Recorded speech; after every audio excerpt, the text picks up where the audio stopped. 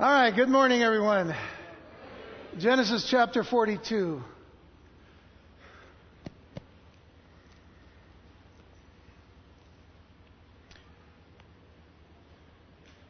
Nine more chapters,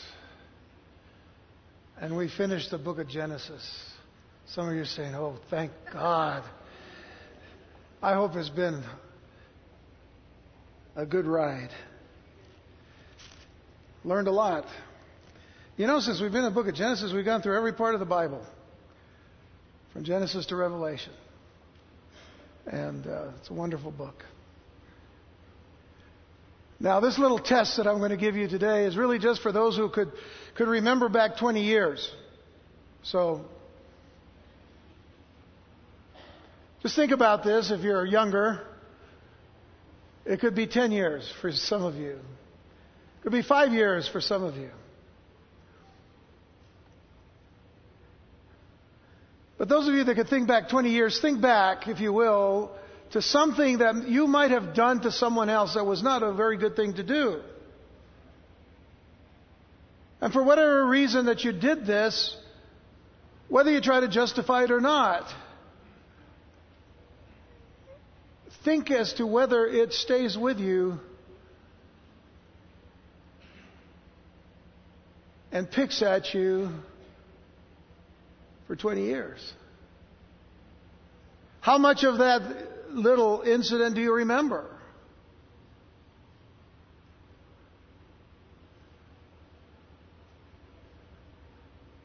Because sometimes those things stay with us far too long without us having done anything to correct it. Until God brings us to that point of correcting it. That's the life of the brothers of Joseph for 20 years. They went on with their lives. After they had taken their 17-year-old brother Joseph out, who had come out actually to them, and they decided, we're tired of this dreamer of dreams. We're tired of this arrogant, conceited little brother of ours who prances around in that royal robe of his, sticking it in our faces each and every day that he's got the robe of the birthright. We all know that he's only wearing it because his father gave it to him. He was probably really the only one of the brothers that was worthy enough to wear it, because all the others really never showed any signs whatsoever of loving God and knowing God and wanting to serve God. We kind of saw a little bit about that when their own sister had been violated, and they decided, well, they weren't just going to get the violator, they would get the whole town, and they'd kill all the men of a place called Shechem.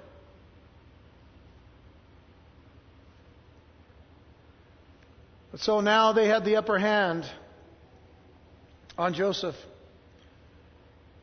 And we're not told exactly what they did to him. They probably did a lot of things to him, and then they threw him in a pit. And they were about to kill him until one brother said, no, let's not do that. Let's sell him instead. And let's take this robe and let's throw goat's blood on it, and then we'll take it back to Jacob and just tell him, your son Joseph was eaten, or at least ravaged by wild beasts, and we'll just rid of him. Good riddance. Whatever happens, happens to him. And it seemed that for some 20 years,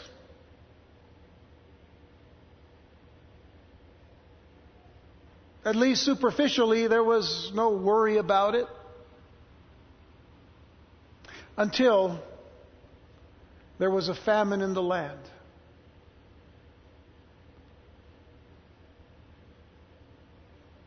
Now there was this need that the family had in Canaan for food, because that famine that was predicted by Joseph to the Pharaoh in his dream would not only affect Egypt, it's going to affect much of the Middle Eastern lands and the nations surrounding Egypt.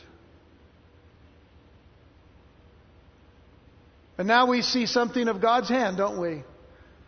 And we've always seen God's hand in this whole picture, and especially on the life of Joseph himself, who went through all of these afflictions, for us being a type of Jesus Christ. But he went through all of these afflictions for 13 years. He suffered afflictions.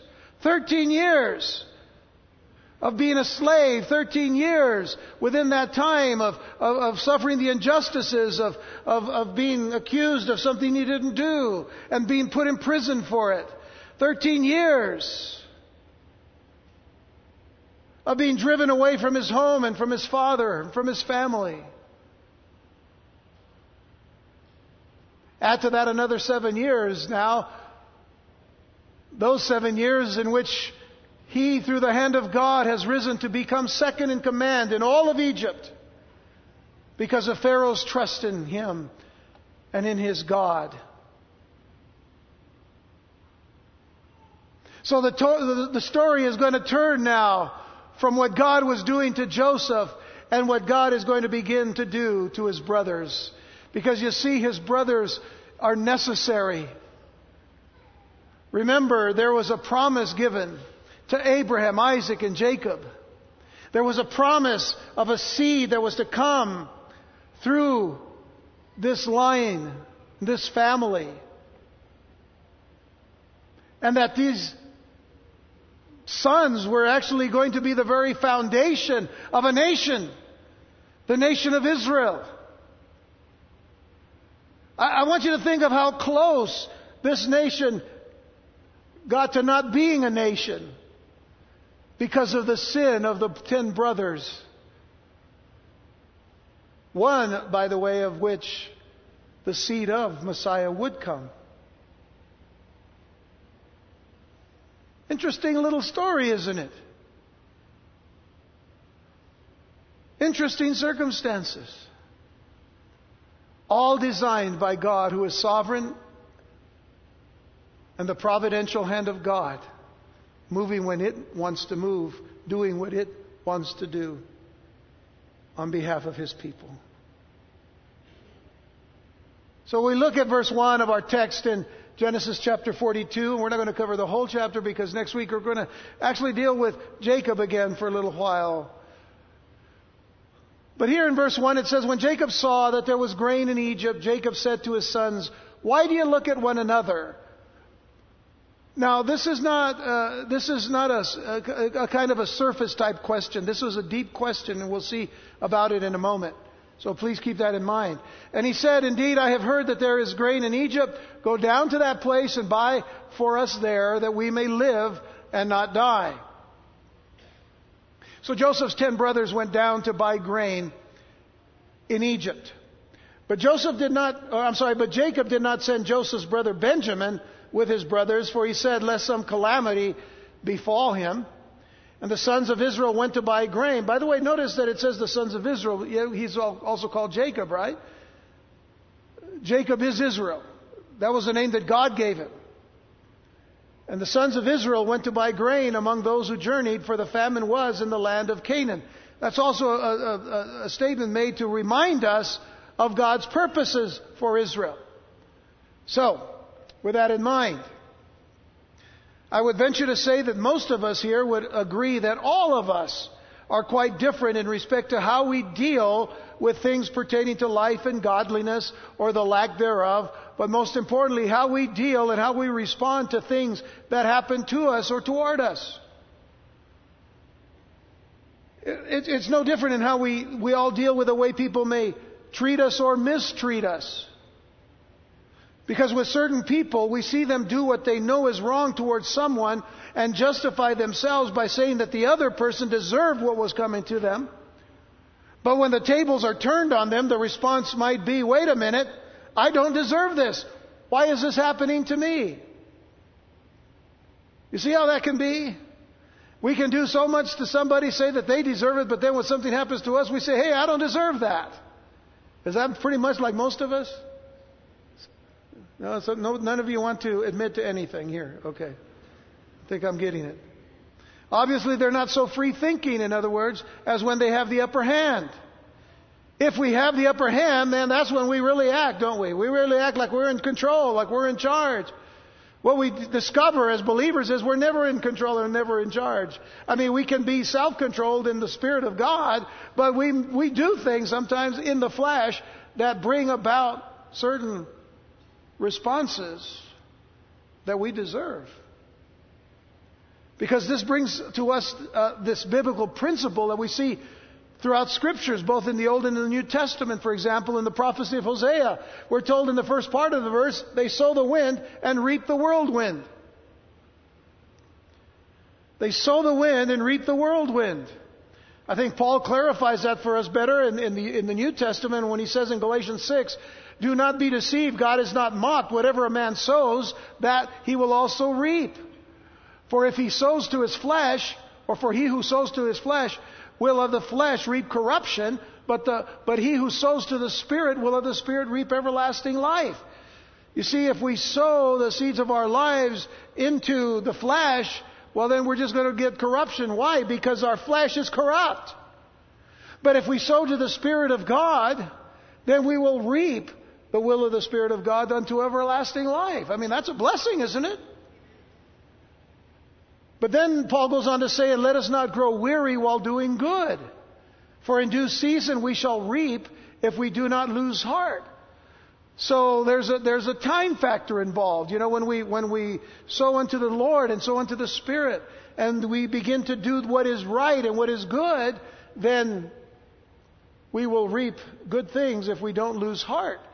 Therefore, as we have opportunity, let us do good to all, especially to those who are of the household of faith. What we're going to learn today is this is what Joseph actually does for his own brothers, even though they don't know it's Joseph yet. He was one who did good to all, but especially to those of the household of faith. So in our study of the life of Joseph, we realize that his 10 older brothers had sown to the wind. And as well, they had sown to the flesh. And in the next few chapters that we find them here, we find them facing not only the consequences of their earlier actions, but the mercy. We find them meeting and facing the mercies of the God of Abraham, Isaac, and Jacob through their brother Joseph, who was to them, for all intents and purposes, dead and gone. They would have never expected Joseph to be in Egypt, much less be the second in command to Pharaoh in all of the land of Egypt.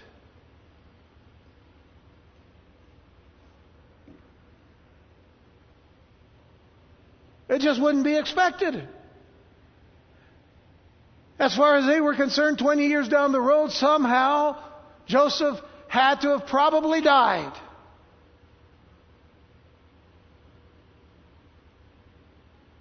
For who? What was the rate of life and death for slaves? It wasn't very good, as far as life was concerned.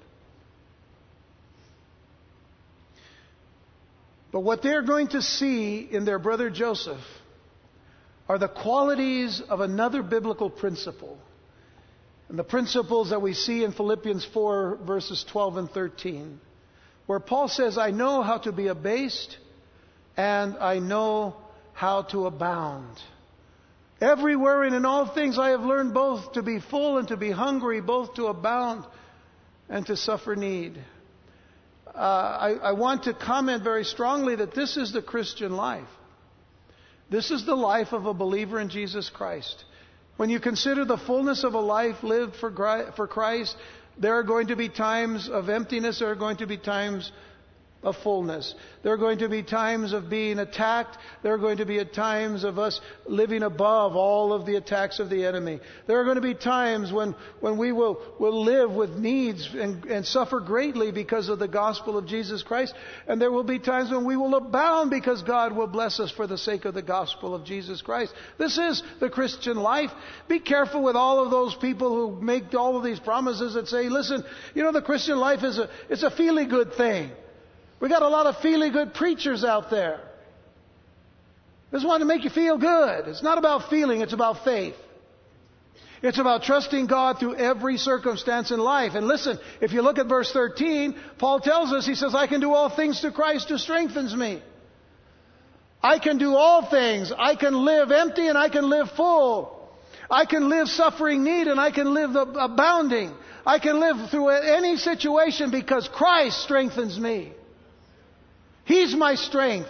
He's my wisdom. He's my grace. He's my mercy. He's my all in all. This is how we are to live the Christian faith. This is how we're to live the Christian life. This is how we are to walk in the light of the glory of Jesus Christ. Is this not how we have seen the life of Joseph so far? Suffering and yet never saying a word, but trusting God, trusting in the presence of God, who said that He was with Joseph through all of this. Never lacking the presence of God. There is in Ephesians chapter 4, verse 31, a deeper sense of his attitude in the midst of these things. Because Paul said, let all bitterness, wrath, anger, clamor, and evil speaking be put away from you with all malice. And be kind to one another, tenderhearted, forgiving one another, just as God in Christ forgave you. I will say to you today that these become the greater challenges of the believer in Jesus Christ than anything that we've ever dealt with that has come against us as a believer. Because we sometimes struggle being kind to one another. Am I right? We sometimes have a struggle being tenderhearted. And much greater than any of those things, one of the hardest things we have to face is forgiving one another.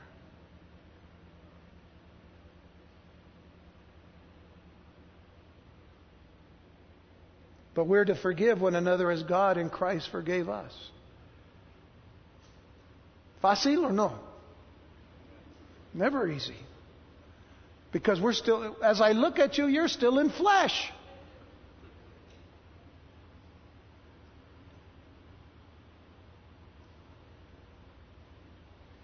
Now, if we are led by the Spirit, we will do those things that honor and bless the Lord in the Spirit. But that means we have to die to ourselves, don't we?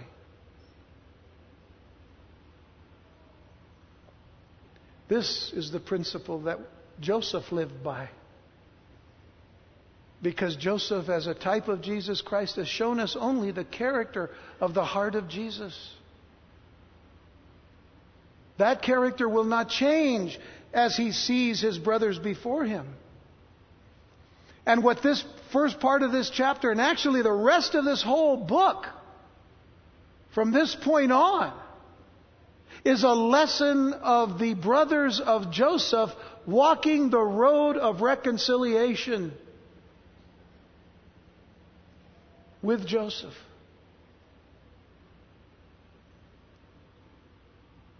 And the road to reconciliation for Joseph's brothers began with the needs of the family living in Canaan, experiencing the very same famine that Egypt and the rest of the known world suffered. And that is what brings them together. That was God's hand, even using the famine. This was not happenstance. This was Almighty God and His counsel and His plans being fulfilled. The road to reconciliation for Joseph's brothers begin with reason and recognition. It begins with reason and recognition, and I'll define those in just a moment, and you'll see them as we go anyway. Verses 1 through 5 again. When Jacob saw that there was grain in Egypt, Jacob said to his sons, "Why do you look at one another?" Now, this is not one of those questions that has to do with, hey, what are you guys looking at? I mean, hey, I got a job for you. It wasn't just a kind of a little simple question. No, this was a very deep question about the way they were acting when he mentioned Egypt. Verse 2 says, he said, "Indeed, I have heard that there is grain in Egypt. Go down to that place and buy for us there, that we may live and not die." There's a reason that there's need for reconciliation. That comes pretty close now. It says, "So Joseph's 10 brothers went down to buy grain in Egypt, but Jacob did not send Joseph's brother Benjamin with his brothers, for he said, lest some calamity befall him." His youngest and most precious brother after Joseph now, he said, "I'm not going to send my son with these guys. Last time I sent Joseph with him, he never came back." So there is that sense of insecurity in Jacob with these 10 brothers. But the sons of Israel went to buy grain among those who journeyed, for the famine was in the land of Canaan. Now, the word had gotten around, as we see here, eventually getting to Jacob, that there was food being sold in Egypt. But the first thing that Jacob asked his sons was about their uneasiness amongst themselves when Egypt was mentioned.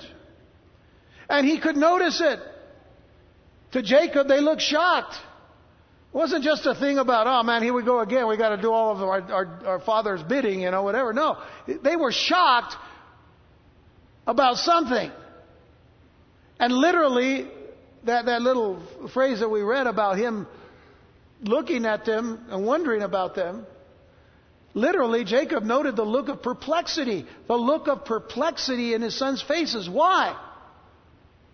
Did it have to do with the fact that some 20 years earlier, they sold their brother Joseph to the Midianite traders who were on their way to Egypt, always thinking that they probably sold their brother into slavery there?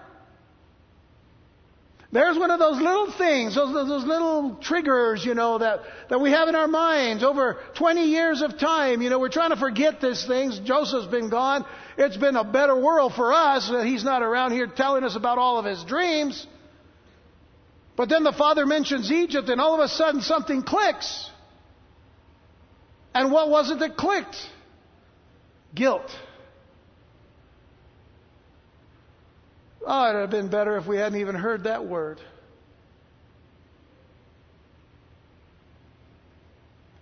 What this brings us to understand is that the Lord had not only been working on Joseph's life and character. We talked about that. Everything that Joseph went through, all of the struggles that he went through, we realized that God was working on his life and on his character so that we might realize that God wants to work in our lives and in our character. But he was now going to be working on his brother's character and his brother's lives through conviction. The conviction of God's Holy Spirit. See, God deals with his people with conviction. He doesn't deal with us with condemnation. And I'll talk about that in just a moment. But I think of what Jesus said in John chapter 16 verse 8 when he says that when he has come, speaking of the Holy Spirit, when the Holy Spirit has come, he will convict the world of sin and of righteousness and of judgment. He will convict. And there's a connection to that word convict with the word convince, because he wants us to be convinced that we are sinners. And once we find ourselves having been seen as a sinner, then we're convicted. A conviction takes place. But that's the Holy Spirit wanting us to see who we are in the presence of a holy God. So when the Spirit of God does this, He will for a time make us very uncomfortable. Without a show of hands, am I alone here when I think that I've experienced that being uncomfortable when God is convicting me of something that I shouldn't have done? Or possibly even convicting me of something that I should have done? Am I alone in it? Don't raise your hands. I hope I'm not alone. It's not a comfortable feeling. It's not comfortable going through the conviction of God, but the results will only help us to grow It'll only help us to grow in maturity in Christ. It will also help us to grow nearer and nearer to God, so that when we walk with God, we do not want to be far away from Him anymore, because it isn't God who leaves us, it's us who leave Him. It's us who leave Him. And in this case, Joseph's brothers are being convicted. God is beginning to do His work in them. Jacob sent the 10 older sons to Egypt, but he kept the youngest son, Benjamin, Joseph's full brother through Rachel, from going. As we will learn, Jacob is not walking at this time closely with the Lord. He's not, we've seen him walk close with the Lord before, but now Jacob's not walking very close with the Lord. Could it be that he's living in a cave of self-pity, all because he thought Joseph was dead?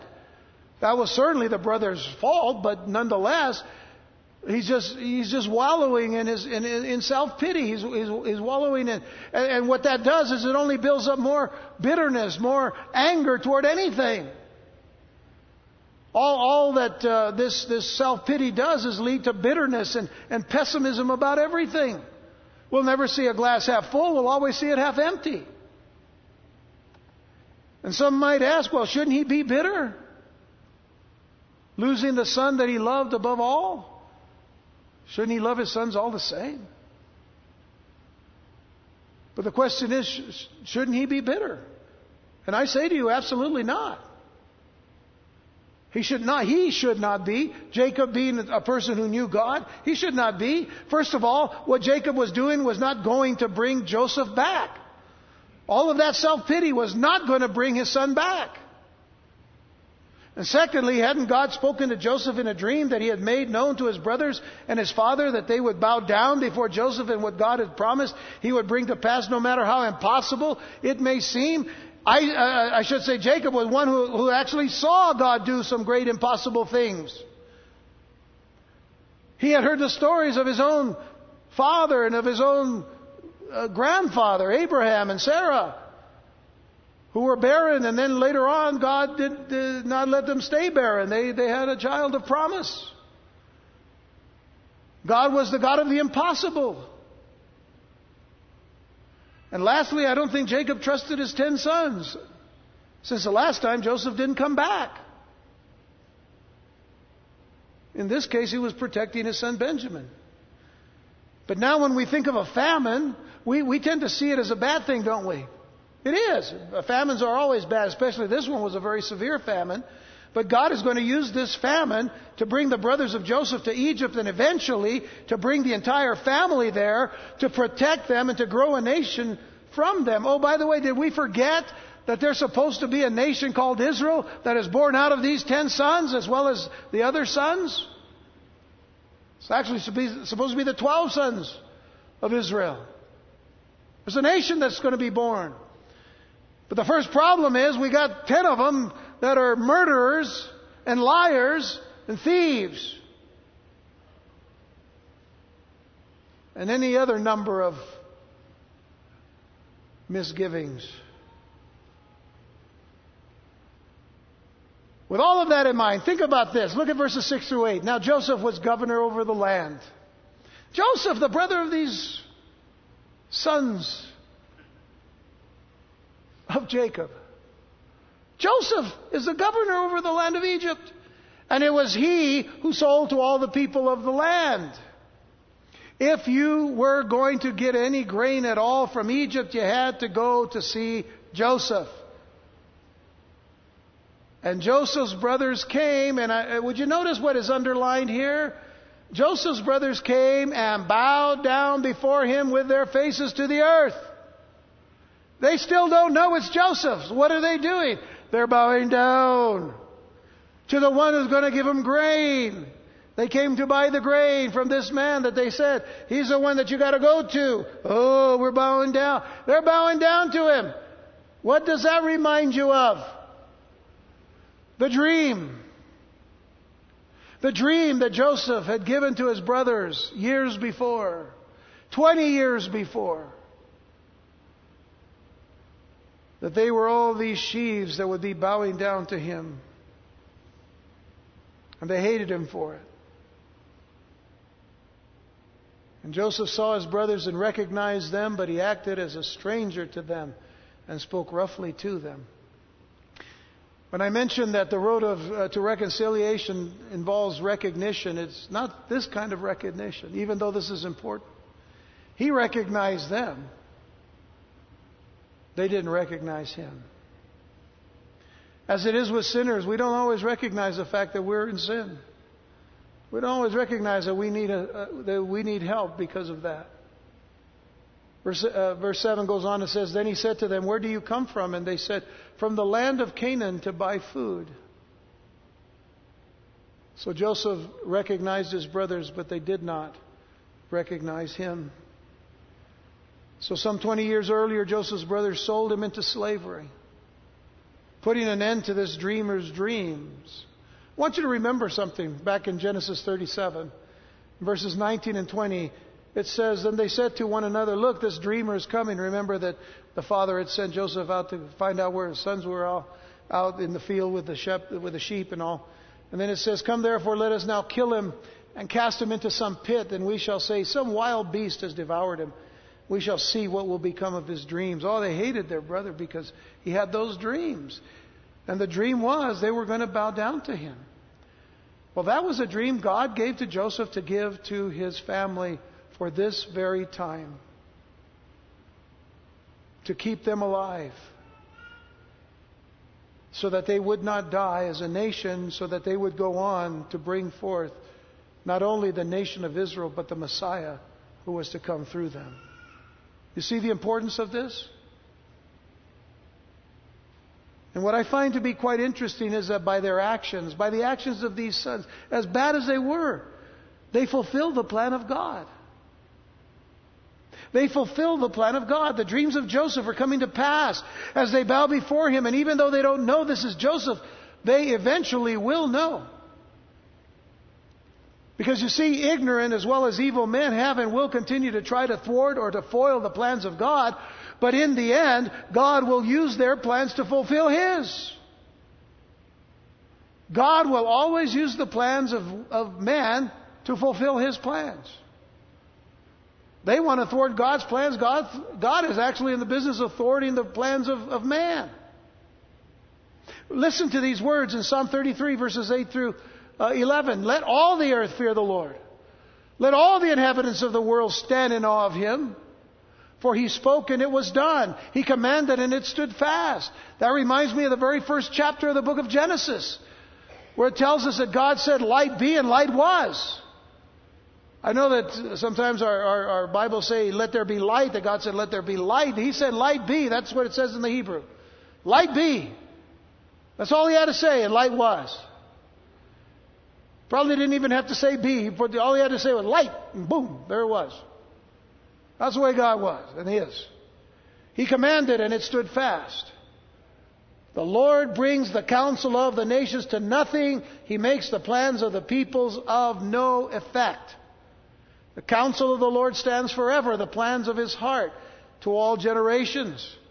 You see the counsel of nations in verse 10? The Lord brings the counsel of nations to nothing. We have nations today making plans outside of the will of God. As a matter of fact, they don't even care about having God in their governments.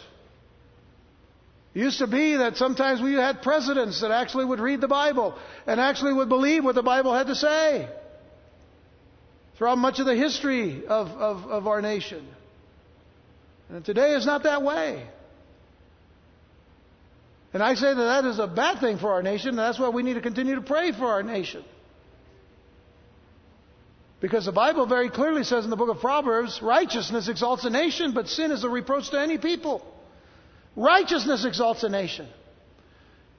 Which means that nations, when their counsel is against God, and any counsel that is not with God is against God, it's going to come to nothing. That is why as we're studying prophecy in the book of Revelation on Wednesday nights, we're realizing, God is in control of all things, no matter what man does.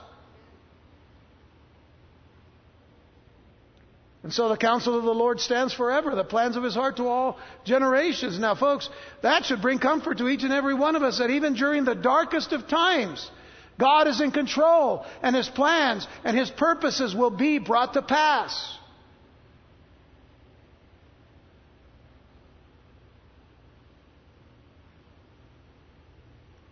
But not only reason and recognition are important on the road to reconciliation. More importantly are rebuke, requirements, and remorse. Especially in the lives of these 10 brothers. Rebuke, requirements, and remorse. I'll tie these all together at the end. But we need to move on. In verse 9 it says, Then Joseph remembered the dreams which he had dreamed about them. Here he has his brothers bowing before him. And Joseph remembers, wow, the dream. They're bowing down. And he said to them, You are spies. You have come to see the nakedness of the land. In other words, you've come to look for our weaknesses. You didn't come for grain.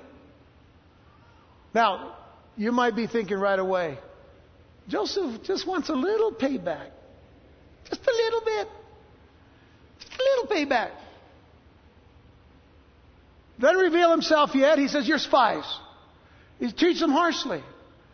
And they said to him, No, my Lord, but your servants, we're your servants who have come to buy food. We were all one man's sons. We're honest men. Whoa, take that back a little bit. I could just see Joseph. Try not to show expression, but inside he's like, what a bunch of lies. We're honest men. Your servants are not spies. But he said to them, No, but you have come to see the nakedness of the land. You've come to look for our weaknesses. And they said, Your servants are 12 brothers, the sons of one man in the land of Canaan. And in fact, the youngest is with our father today, and one is no more. One is no more. Is that truth? It's not true. They're standing right in front of him. They don't know it. They've come to believe their lie. They certainly made their father believe it, didn't they? Your son is dead.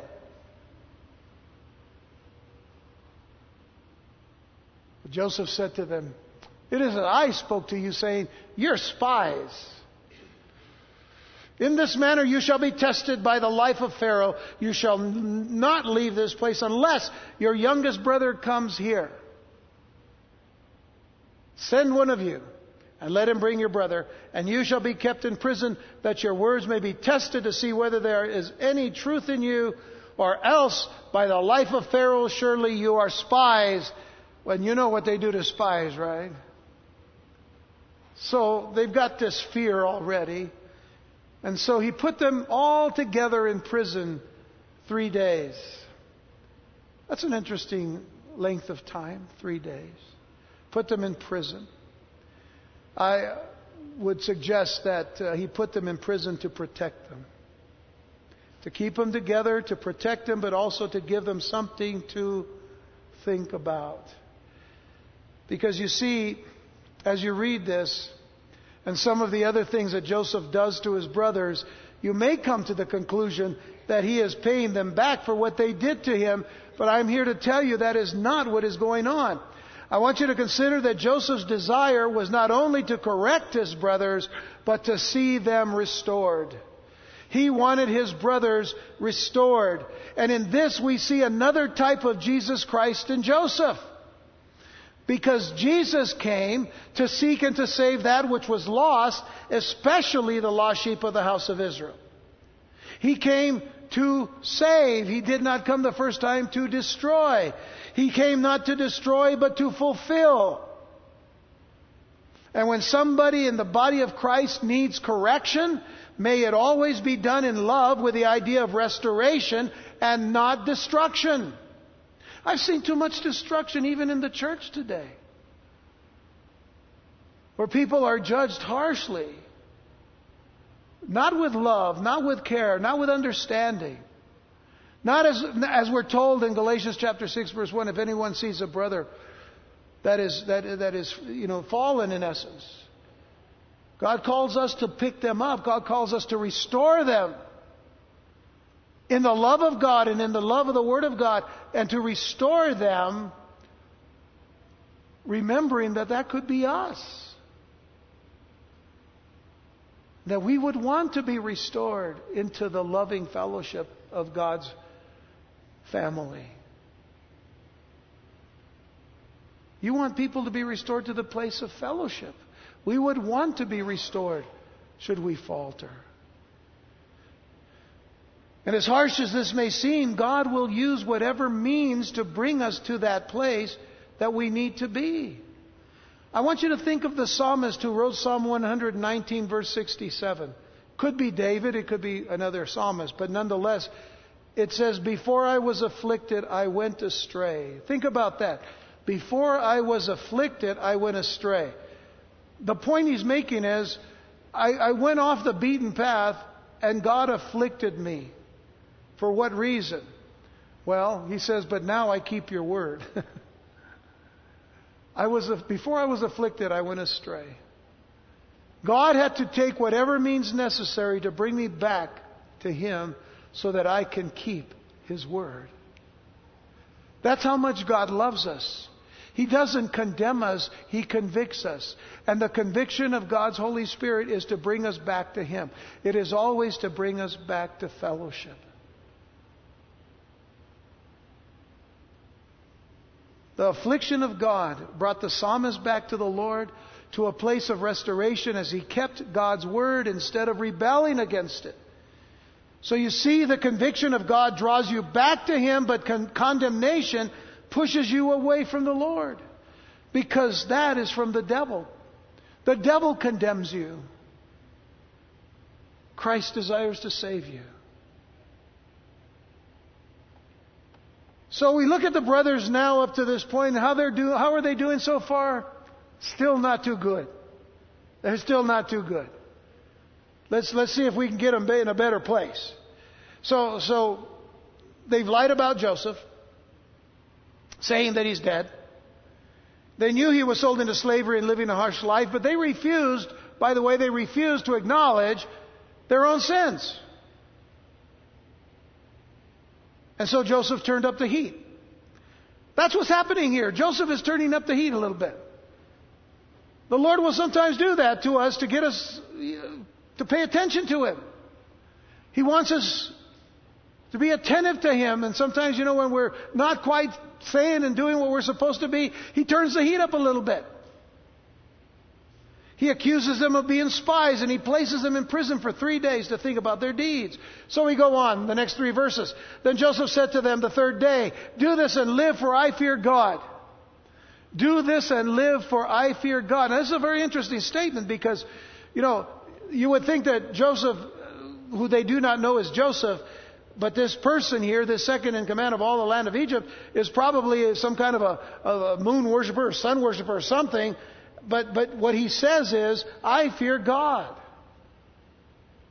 And he's not talking about any other God but the God of Abraham, Isaac, and Jacob.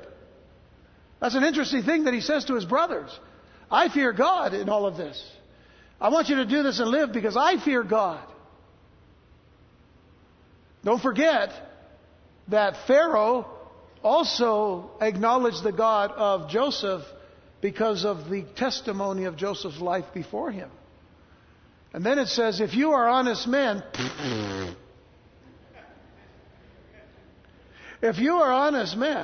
let one of your brothers be confined to your prison house, but you go and carry grain for the famine of your houses, and bring your youngest brother to me, so your words will be verified and you shall not die. And they did so. After 3 days, he releases them from prison and asks them to go home and bring their youngest brother back to Egypt. Now, Joseph may have been wondering about Benjamin, knowing what his older brothers were like, so he would like to see his brother. And as he makes this demand, they agree. And I'm sure they would agree to anything at this point because they were afraid that they would be put to death or made slaves and never return home. Now, I have to say that they were not quite yet broken, but guilt was eating them alive. Guilt was eating them alive. 20 years. 20 years. And one word clicked: Egypt. And guess where they are now? Egypt. Isn't God good?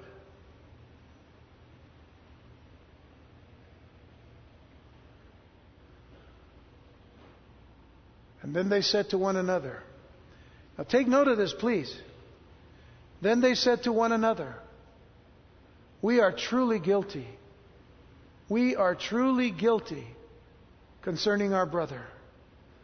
For we saw the anguish of his soul when he pleaded with us and we would not hear. And therefore this distress has come upon us. We are truly guilty concerning our brother. What's happened here? You see, they had at one time been dead in their consciences, dead in their trespasses and sin.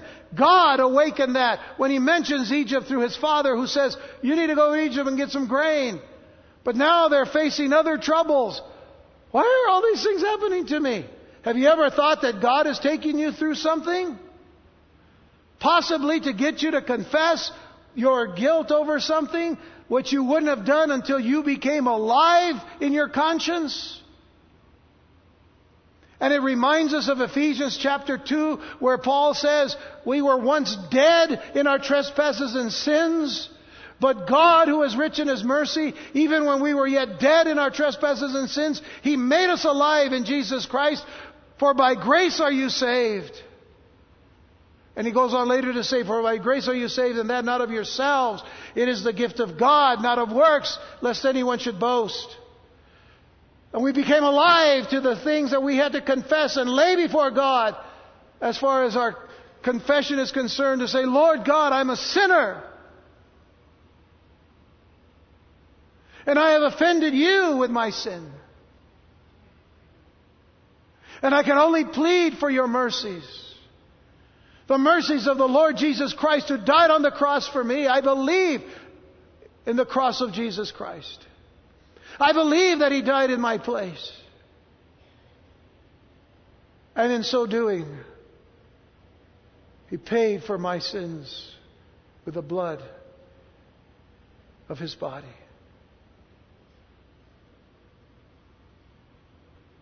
And I surrender myself to your Lordship and to your salvation.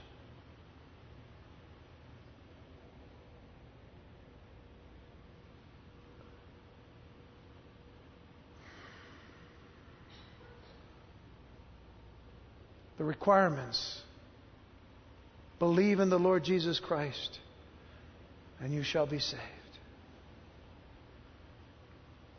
We saw the anguish of His soul when He pleaded with us, and we would not hear.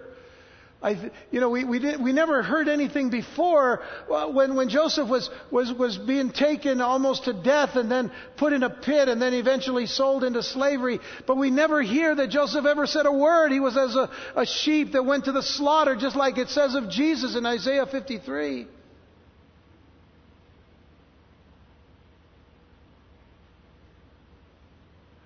And I think when they confessed that they saw the anguish of His soul when He pleaded with us and we would not hear, I think only of the cross. When Jesus on that cross would cry out in anguish, Eli, Eli, lama sabachthani. My God, why hast Thou forsaken me? That to fulfill the Scriptures.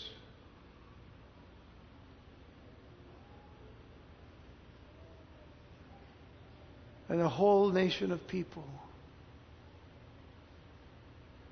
would have to consider the darkness of that day to be the darkness of their souls. And therefore this distress has come upon us. Now there's recognition. Now there's recognition of what? The recognition of what sin has done to a life. And in this case, to the lives of these 10 brothers. And Reuben answered them, saying, Did I not speak to you, saying, Do not sin against the boy, and you would not listen? As if he was sinless himself. Oh, Reuben was a major part of what happened. But he goes on and he says, Therefore, behold, his blood is now required of us. There's the requirement. Who's paying that requirement for them? They may have been required by Joseph to go back and bring Benjamin to them, but the requirement was greater than that. It was blood. But they did not understand that Joseph understood them, for he spoke to them through an interpreter. He was listening to every word that they said. And notice what Joseph does in verse 24. He turned himself away from them and he wept. He could not let them know that he understood what they had said. But he wept because they finally confessed. They finally acknowledged their sinfulness. They finally acknowledged their sin. They finally acknowledged their crime against their brother and against their father and against their God. He wept. This was the very reason that these things were done, to bring them to this acknowledgement. I want you to keep in mind, as I said earlier, that Joseph is speaking to them through this interpreter. They don't know he can understand everything that he's saying. And now we're seeing that all those years to try to conceal their sin and the facade that they were wearing, the masks, and it was just beginning to fall apart. Their guilty conscience troubled them, and they realized the wrong that they did. And Joseph, crying out from the pit to let him go, and they refused to listen. His cries falling on deaf ears. And now, as all of this is happening to them, they realize that what you sow is what you reap.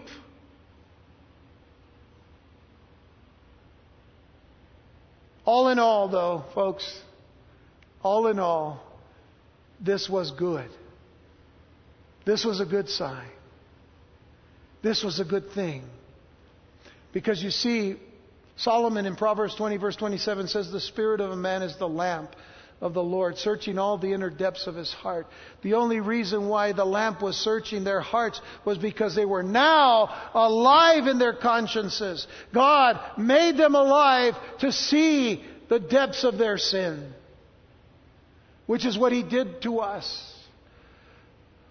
Folks, when we come to the Lord Jesus Christ, it has to be this way, in that we must see the sinfulness of our hearts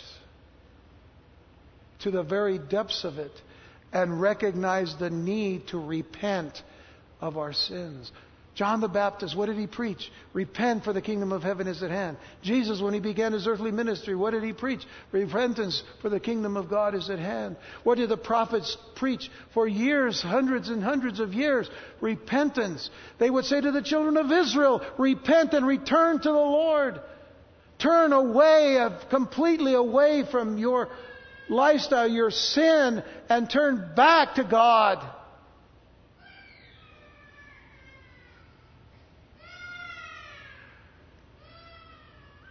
You see what the preaching of the Word of God does?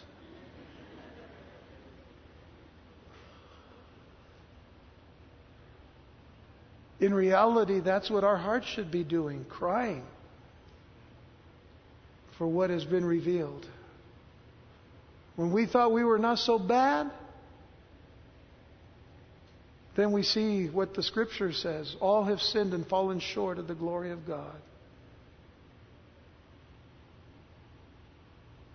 Their conscience was not dead any longer, but their sin was before them, Make no mistake about it. We can harden ourselves to the Holy Spirit's leading in our life and become cold and insensitive to the things of God. In fact, Paul put it this way in 1 Timothy 4 verses 1 and 2.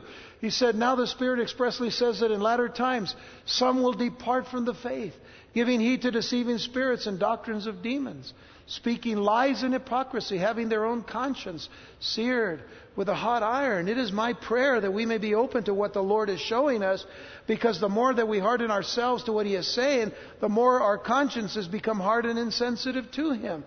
So I would just say, my prayer is that you do not let your consciences be seared toward God and become insensitive. Because the hardness leads to bitterness, the bitterness leads to anger, the anger leads to many more terrible things. So in spite of what all the brothers did to him, Joseph still loved them. This is a lesson for us. Joseph still loved his brothers. He wasn't bitter or angry with them. We don't see that. We never saw that with Jesus against the Jewish people. He was Jewish. They were His people. He came to them first. He came to His own, but His own did not receive Him. But Joseph wasn't bitter or angry as he heard how they were now becoming broken over their sin. He knew that they were on their way to restoration. And Joseph begins to weep, but he doesn't let them see this. And after this, he returned to them and he places Simeon in prison until the brothers return with Benjamin.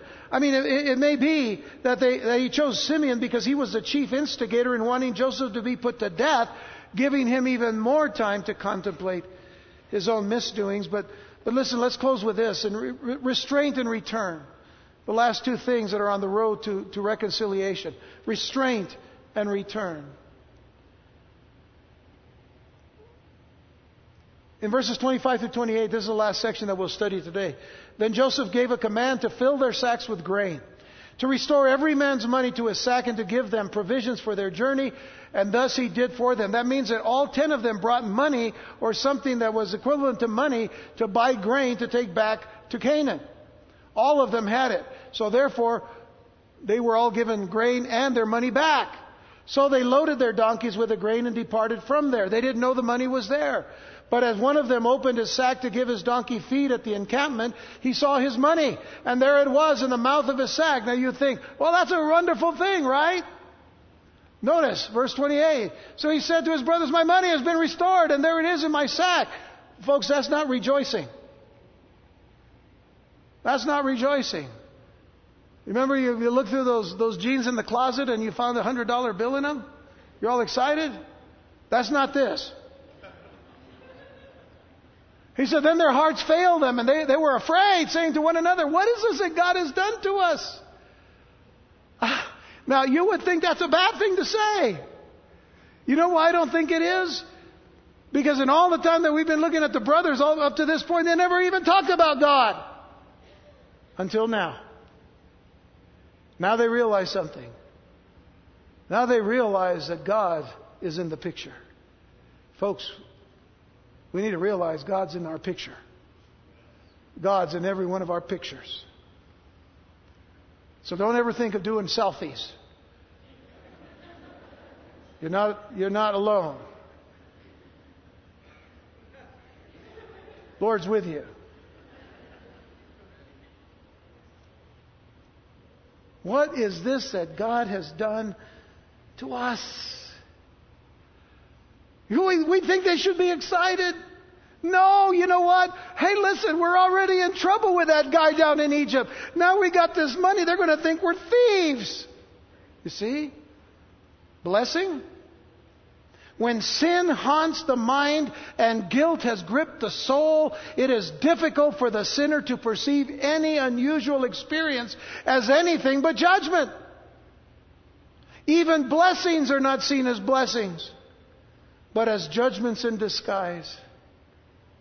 You see, when you are walking with guilt, nothing looks good. Nothing feels good. Why? Because it's guilt that's bothering you. It's guilt that's keeping you from enjoying life. So you try to enjoy it more in your denial, but God is after your heart. He was after these 10 dudes, and He was going to get them. He needed to get them. You know why? Well, he didn't need them, but you could any 10 and make the nation of Israel. He wanted them. By the way, one of those 10 was going to be the one through whom the seed of Messiah would come. But he had to get his heart right with God. That perception that even blessings could be just judgments in disguise, that denoted true repentance in the brothers. That was the good thing. It denoted true repentance in their brothers, because for true repentance sees itself deserving of judgment. True repentance. But understand repentance in this manner, and we're going to close with this. Romans 2 verse 4, Paul said this, "Or do you despise the riches of His goodness, forbearance, and longsuffering, not knowing that the goodness of God leads you to repentance?" This has all been God's goodness to lead them to repentance. Does this not sound like those brothers they despise the riches of God's goodness, they despise the riches of His forbearance, they despise the riches of His longsuffering, because they didn't know that the goodness of God was leading them to repentance. This was God loving them, not wanting to destroy them. Look at 2 Corinthians 7 verses 9 and 10. Paul says, "Now I rejoice not that you were made sorry." So I'm glad in essence, I'm glad you were made sorry. I don't rejoice in that, but that your sorrow led you to repentance. We could be sorry about our sin and never go to heaven. Did you know that? Can I just mention one name? Judas Iscariot. He was sorry for what he did, but he didn't repent. That's why it's important to understand, not that you were made sorry, but that your sorrow led you to repentance. For you were made sorry in a godly manner, that you might suffer loss from us in nothing. The point is this. Even we were given repentance as a gift by God when He awakened our conscience. Even we were given repentance. That's why repentance is so important. It is essential that we recognize the sin that brought Jesus to the cross, and that the cross was for us. But thanks be to God that when Jesus died on the cross and He shed His blood for our forgiveness, that if we believe that Jesus Christ is Lord, and we believe and confess in Jesus Christ, and that He has risen from the dead because of what He did in dying on our behalf, you shall be saved. The importance then of the road to reconciliation, the reasoning. We're sinners. All have fallen short of the glory of God. The recognition, the recognizing of our sins. The rebuke coming from the Word of God and the Spirit of God that says you need to turn and come back to God. The requirements. The blood of Jesus Christ. Not your blood or mine, the blood of Jesus Christ. The remorse, the sorrow for sin. The restraint to take a new course of action as believers in Jesus Christ away from sin, and the returning to the foundation and the fellowship of our love of God and God's love for us. That's the road to reconciliation. How many of us are on it? How many of us need to be on it? How many of us can give the testimony that we've been on that road? And we've experienced the blessings of Jesus Christ. This is about Jesus loving you. This is about Jesus giving His all for you. Let us give our all back to Him in service, in praise, in worship, in accepting and trusting and believing every word that He has given us, and knowing that life and godliness, that we've been blessed with life and godliness through Jesus Christ. Amen? Let's pray.